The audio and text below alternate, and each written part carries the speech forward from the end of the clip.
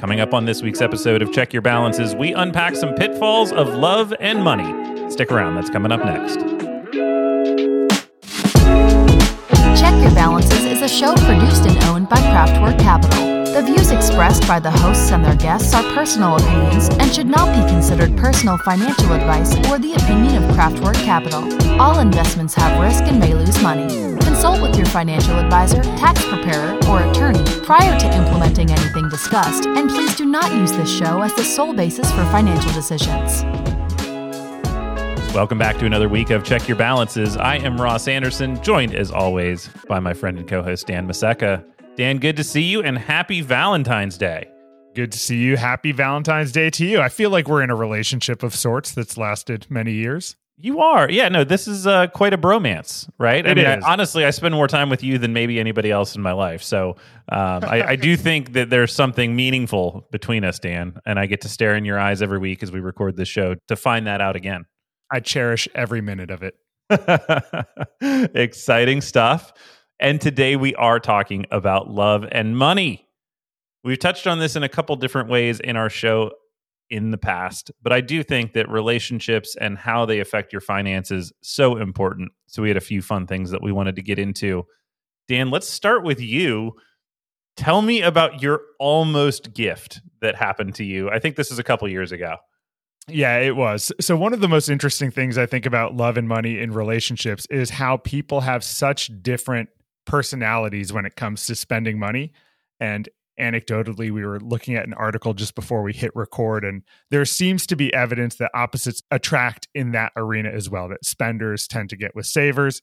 I don't know how that works or whether that's true, but I find it believable. We'll do some more digging. It certainly doesn't sound wrong to me. I just don't know if there's enough evidence, right? Is that something that's broadly tracked enough that we could even come up with data on it? I have no idea. I don't know how externally you would know to be attracted to a saver or spender if you were the opposite, but maybe they're keys that clue you in. Anywho, so a few years ago, it was my birthday, and my wife had a surprise for me, and she said, "All right, block some time off. I'm driving you somewhere." I was like, "This is exciting. This is very different. None of my birthdays have started that way in the past." So me, my wife, my daughter get in the car, and she's driving. Where do you think you're going, by the way? Do you have any hints at this point of what you think is coming? No hints. I wasn't told to dress any certain way. I love going to concerts, but my daughter's there. I'm not sure we're going to a concert with the three of us. Maybe an activity of some sorts, or maybe to see my family. I have no idea. I do know that the direction we're driving is towards where my family lives. So that's all I knew. At the end of this journey, we pull up at a car dealership. Now I have questions, right? I'm like, what on earth are we doing here? And then she shows me this really beautiful, decked out Ford F-150 Platinum and asks if I like it. I'm like, well, sure do. It's a very nice truck. I've always wanted a truck. I drive a pretty old Toyota Camry. And she tells me that is what she wants to give me for my birthday. All the papers are ready. We have been pre-approved, and she was going to sign, but figured she'd show it to me first, just in case it wasn't what I was going for. It was a very expensive truck. At that moment, is it panic? What comes across your face in the moment finding out this is the gift? So much panic. Not only is it expensive, it's like the peak of the car market when inflation was running rampant over there. I wasn't very excited about taking on another 6-year liability, which is probably what we were signing up for. And I didn't want to offend her because I was very appreciative that she had that thought to share something with me that she thought would make me happy. But at the same time, I don't want this. I don't want this to be a thing in my life at the moment. I think you and I think about entrepreneurship in a similar way, that especially when you're going into a period of unknown cash flow, that you try to reduce exposure. Right? You're not taking on additional payments. You're not taking on additional overhead. The ability to suppress some of that is part of what allows an entrepreneur to take a little bit of risk and maybe put their own income at risk for a while. And this is early in the days of our company at this point, right? I think this was year one. And my wife and I are both entrepreneurs. Our cash flow is very unpredictable as a household. So I think we've worked very hard to reduce fixed expenses to the extent that we can. And I think that truck would have been like not much less than a third of our mortgage if we had to finance it, which we would have. We would have had to finance that thing. They pre-approved her on her own merit. They were ready to give it to her and let her drive it off the lot. But thank God she decided to bring me to it instead. I'm very grateful that she loves me enough to have gone through that process, and also very grateful that she let me have a veto before it was finalized. How did you successfully talk that down, right? Like, did that day end in like a difficult conversation, or was it kind of like, were you able to unwind that without causing any real stress? The most difficult conversation was with the salesperson at the car lot. I mean, they thought they had a sale done. Like, I don't think they thought there was any chance that we were walking away without that truck. My wife was pretty chill about it. I think ultimately she doesn't want me to be stressed. So when she saw that it was causing me a panic, she wanted me to do whatever made me the happiest. And I was conflicted because on the one hand, I certainly would have loved that truck, but knew that wasn't the right decision for us at the time. Yeah. When we started thinking about this, I thought back to a buddy of mine, and I'll strip as many of the personal details out of this as possible. But early on, he was dating somebody that he's now married to, and they had a very big income differential, I think, with respect to like multiples, right? So I think he was kind of in a fairly modest earning job, and she was making a bunch of money. And early on in their dating career, the suggestions for like, what are we going to do with our weekend, started becoming apparent that they were just like really far apart. Where he was thinking like, oh, we'll go on like a hike, and she was thinking like, oh, we'll fly to Indonesia for the weekend, and just like a meaningful gap in terms of like what their resources would allow them to do, and forced that money conversation very early in a dating career. While I think that with most folks, they actually try and hold those cards a little bit closer to their chest and maybe share that later as things are getting serious. But at least a kind of coming to an agreement on what can we do with our resources and what can I contribute on a weekend getaway sort of thing, that had to come up very, very early. And that was just like one of the first things I thought about when love and money comes to mind.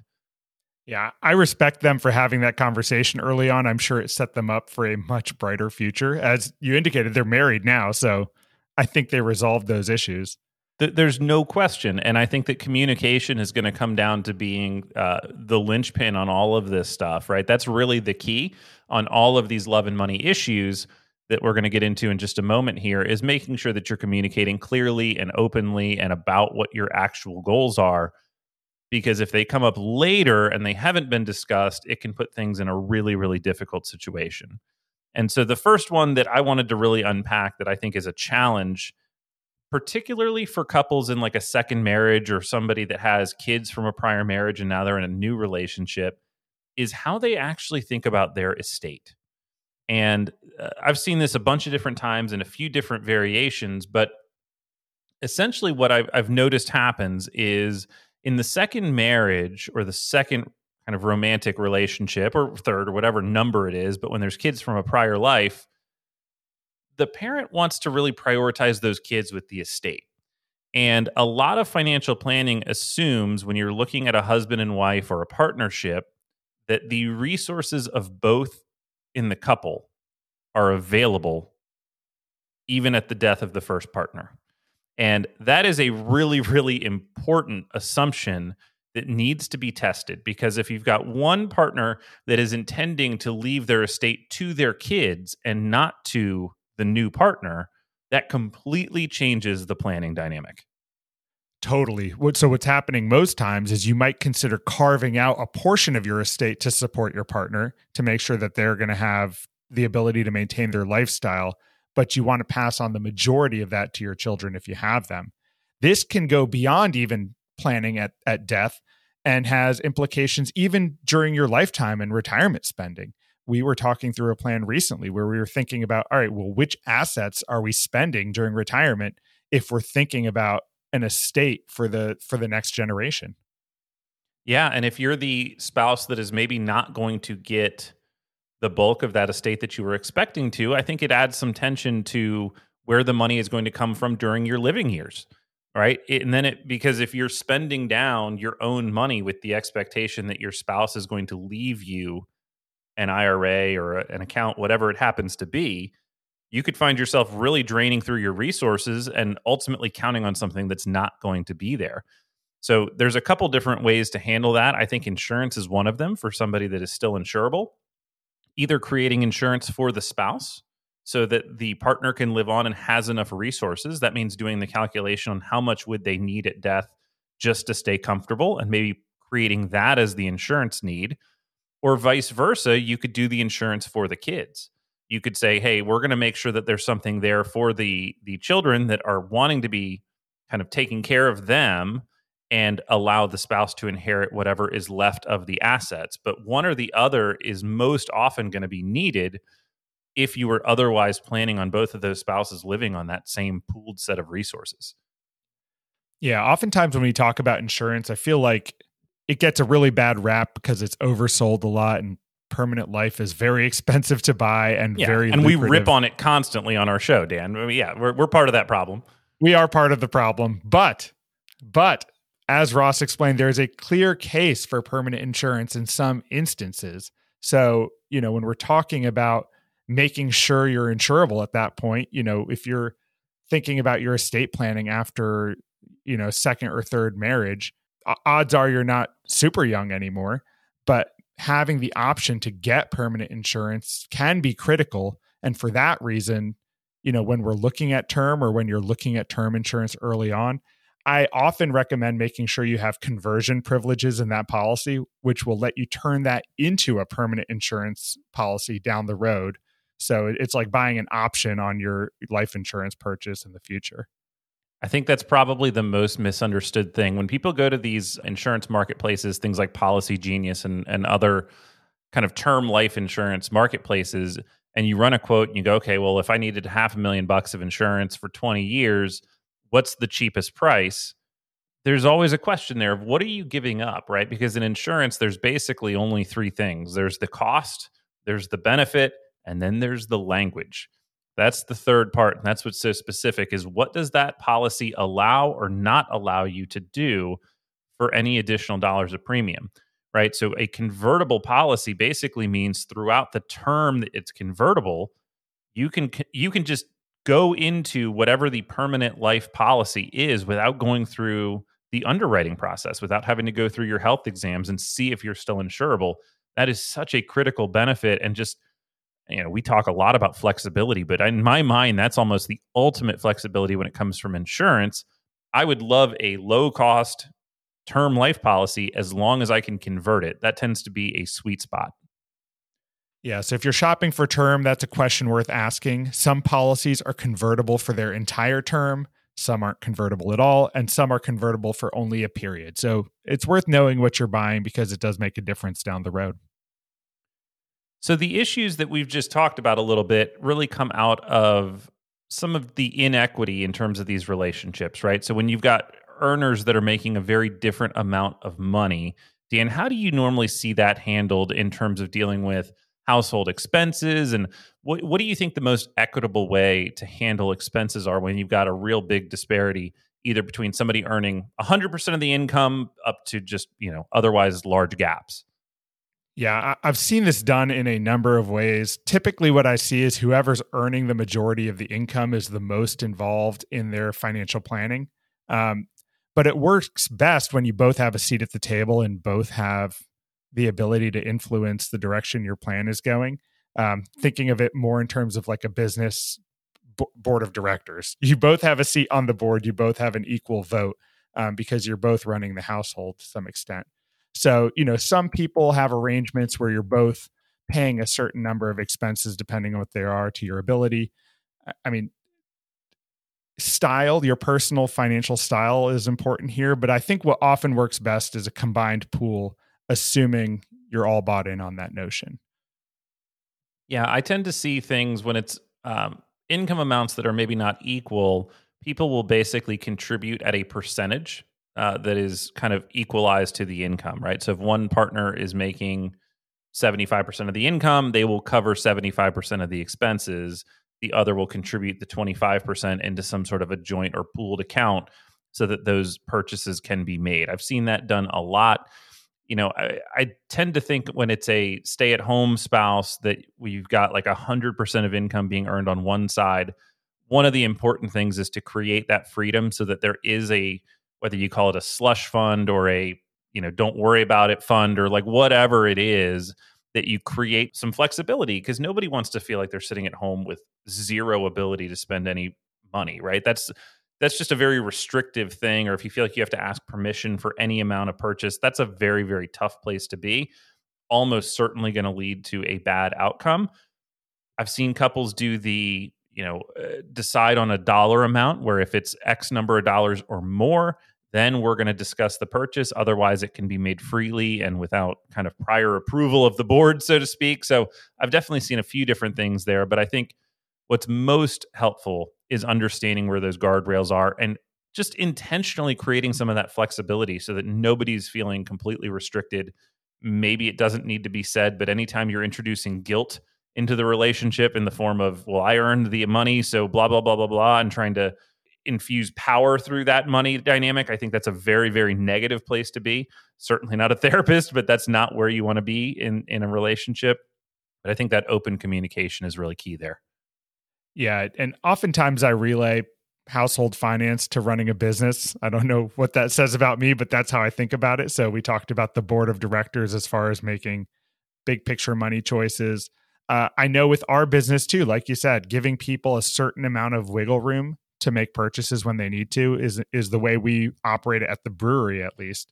So each of our managers over there can buy what they need to up until a certain dollar amount, and they don't need to ask the general manager or me. But if it goes beyond a threshold, they need Dan's approval because he's going to write that check at the end of the day. And so they ask me. But it allows them to do what they need to do without causing delays in their business, and they don't need to justify every small thing because they know better than I do about their personal lives in their workplace. But at a certain point, it's meaningful, and we need to approve it. Dan coming in with the big rubber stamp to approve or disapprove of any big expenses. I like that. That's kind of how we run this business too. Yeah, I think it works really well because, you feel the autonomy, the freedom, but ultimately we have a responsibility to each other, Ross, because we are in a relationship. That is true.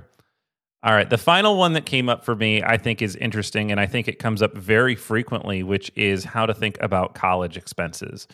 And my general framework here is that people tend to be really influenced by how their own college experience was handled. Sometimes that's in a very positive light. Sometimes that's in a very negative light. A positive might be, my parents were able to help me through school. I'm very grateful for that experience. It helped. I came out debt-free, and now I'm in this great position. That's kind of one take on it. The same situation being taken negatively could have been, hey, my parents paid for my college. I didn't take it seriously because I didn't have any skin in the game. And so I screwed around for 4 years or didn't get my degree or whatever and just didn't appreciate the opportunity. You've got the same treatment from the parents creating a very different outcome for the student. I think vice versa, you can see that on folks that have taken student loans or worked their way through college. They can find that to be very positive or very engaging, or they can find it very burdensome and they come out with lots and lots of debt. So I think that tends to be one of the areas that's a little bit tougher for parents to sometimes come to consensus on what are we going to do for our kids when it comes to education planning. It's also such a big ticket item. Like, it's a meaningful decision whether you're going to pay for your child's college or private school. Like, that can minimize almost anything else happening in your life while you're paying for it. So it's a significant decision. And I've seen it go both ways for people too. Just, I went to private school. My parents paid for my college. I'm very fortunate in that regard. I tend to look back and think just how much of a burden it must have been to cover those costs while I was in school and what that could have meant had that money gone anywhere else except into my education. And then I'm often reminded that, I had a lot of great opportunities as a result. So I keep straddling both sides of that wall, so to speak. But, I think it's important to understand that your history will shape your mindset and attitude about how you treat that going forward in your life. Right. And then when you're adding that and you're layering that you've got a partner that has perhaps the identical experience or perhaps the opposite experience in terms of how they're viewing some of those same support mechanisms. So I think that that's a very challenging thing to come together on, especially if those experiences were very different. Yeah, and an open conversation, always the key. Part of the benefit of having a financial planner or even going through financial planning exercises on your own is it gives you a format to discuss that stuff and bring it up. So if you're doing your own financial plans, having a checklist or a guide that you pull off the internet or something can hopefully lead you into those conversations early on, so you're not facing it for the first time when you get, the cost of a school that you were looking at and then suddenly have to figure out what you're going to do. You know what I think I've seen come up a lot more in education planning is really a decision to fund a certain amount.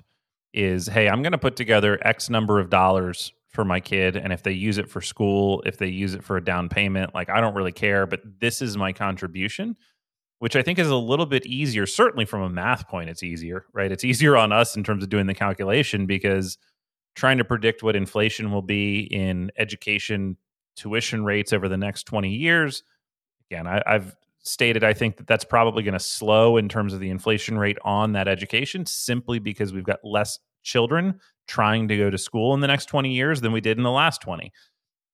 That being said, it's a very difficult thing to pinpoint to get exactly right.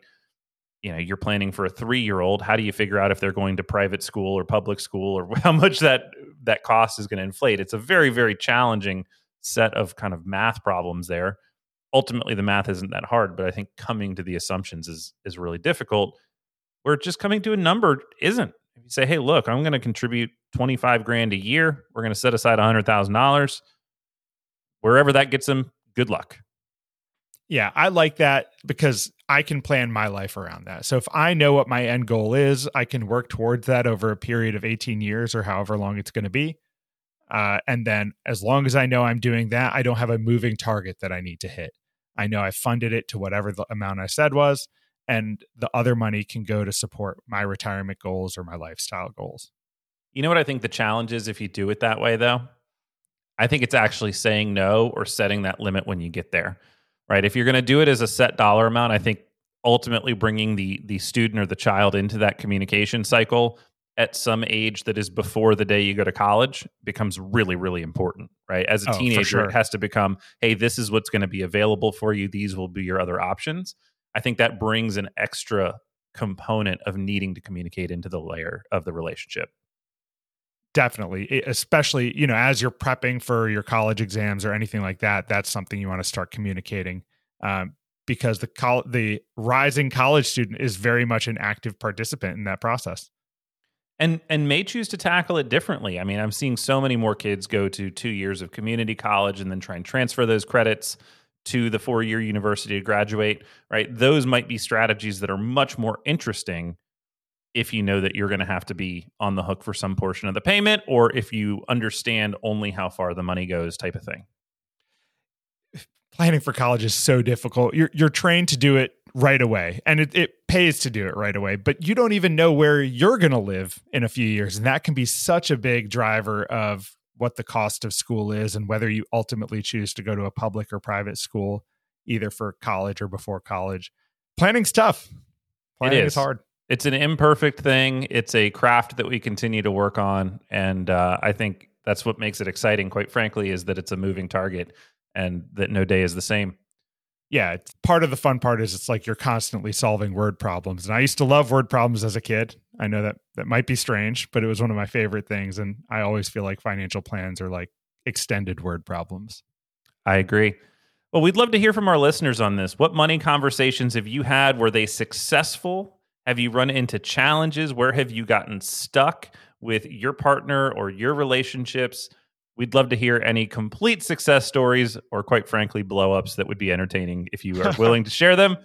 Check your balances at outlook.com is the email address for our show. We hope you're having a wonderful week. We'll see you next time. Love you.